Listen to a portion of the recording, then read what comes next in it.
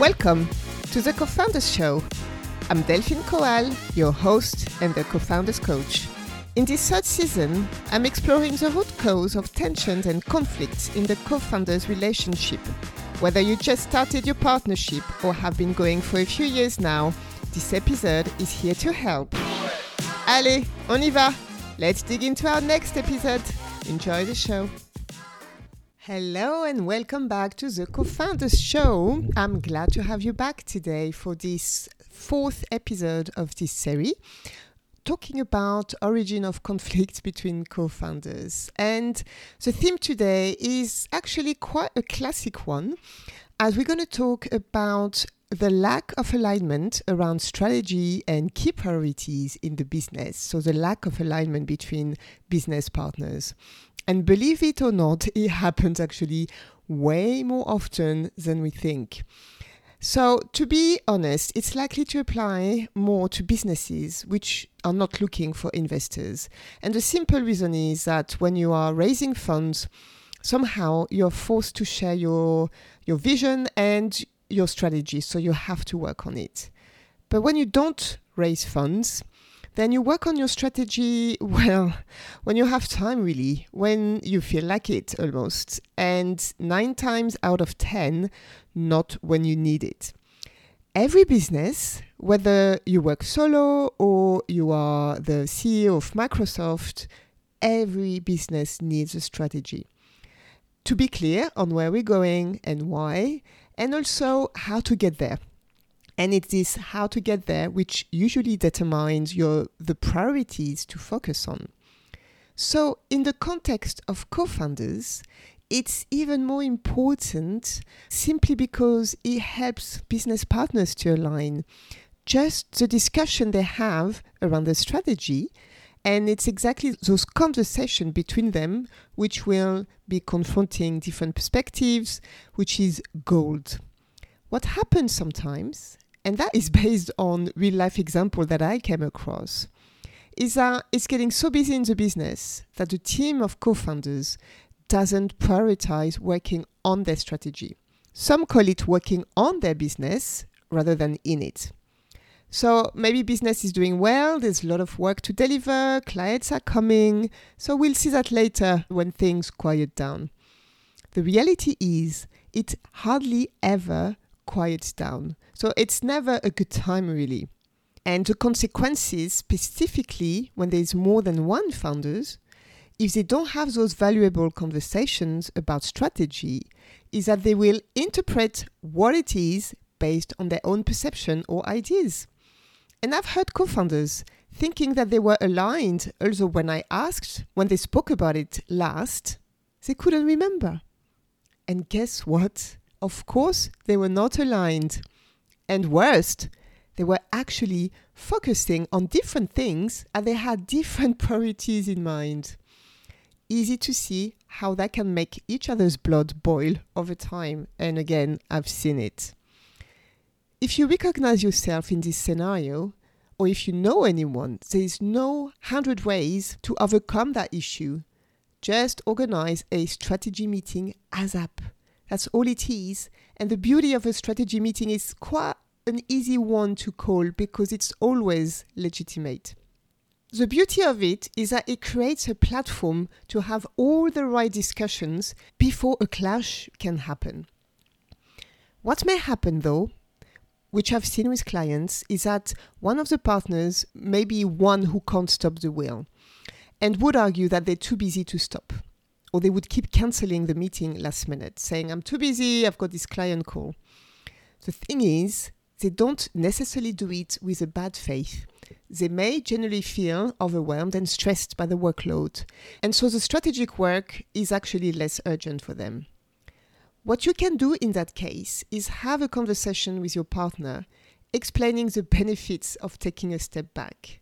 That yes, the business is really busy, which is good, but you think there would be great benefits to pause together and take a helicopter view to see what's working, what's not working, what to do more of to grow, what you both enjoy and not enjoy.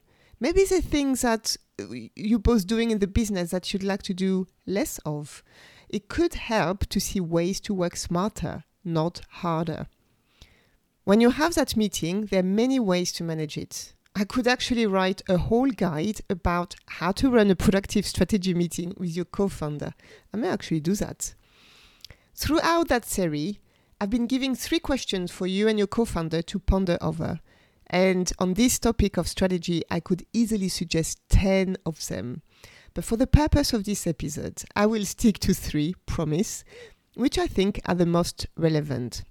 So the first question is simply, what has been working well and not so well? This is purposely an open question.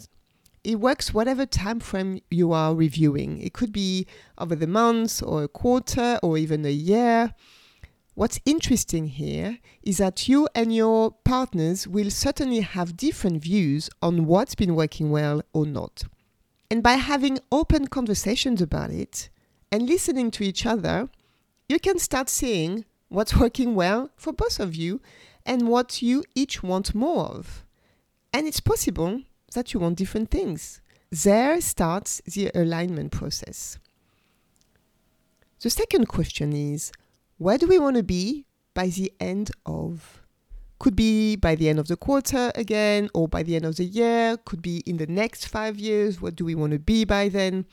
That is a great question to visualize and align on specifically where you want to be by then. So to give specific example, you may say things like, I want to double the number of corporate clients we work with. Say you have 3 big clients. You would like to be working with 6 by the end of the year. Here you go. That is one target set, and that's set together. Another one could be, we want to have raised our profile through talking to industry conferences. Maybe one of you really like public speaking, and you both decide to make it a priority, and that become another target. 3 conferences by that time that you define together. Another one could be, we want to grow our revenue by 20% while working a little bit less. That will call for a great conversation around how to do that. Maybe you will decide on creating a passive income stream, or you'll see a pattern in your service delivery and find ways to automate some of it. So the more granular you get, the more it becomes clear and you can align on how to do that. The third question for that strategy meeting is, what priorities should we focus on to get there? And that comes straight from this second question that we just covered. That is when the big picture translates into tangible projects. And the really important thing here is if we decide on those priorities together, then you're aligned.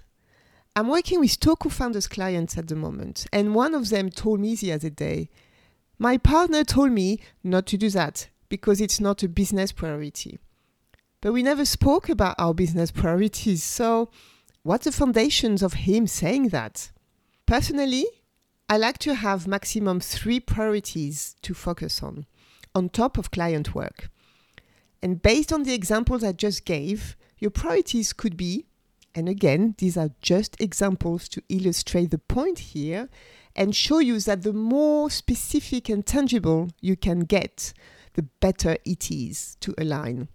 So priority 1, what do we need to do to get 3 more corporate clients by the end of the year?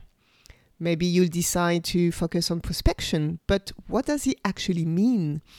Maybe you'll decide to prioritize networking to prospect. Has it been maybe your main source of clients? You see the point. It can be anything, but just don't leave it as prospection because it's too vague, it's too large, there's so many ways to prospect. Be really specific and define your priorities this way. Break it down in more specifics. And also decide who's going to take the lead. Another example is on the revenue. So to grow your revenue while working a bit less, let's say you decide as a team to create a passive income stream. It's the right time to discuss what specifically. For example, you may decide to create a video-based online course, which is covering the top problems that you help your clients with. That course, this project, then becomes your 3rd priority. Et voilà! If you manage to cover all those things in a first strategy meeting, if you haven't done one in a long time, it should really help you to align, which is a great feeling, and it also prevents future tensions in your relationship as you'll have more clarity. Moving forward, I really encourage everyone to review this regularly. At minimum twice a year, quarterly is good. Personally, I do it every 6 weeks in between school holidays. It works really well for me. So let me repeat the 3 questions for you for that meeting. Question 1, what has been working well and not so well? Question 2, where do we want to be by the end of that time frame?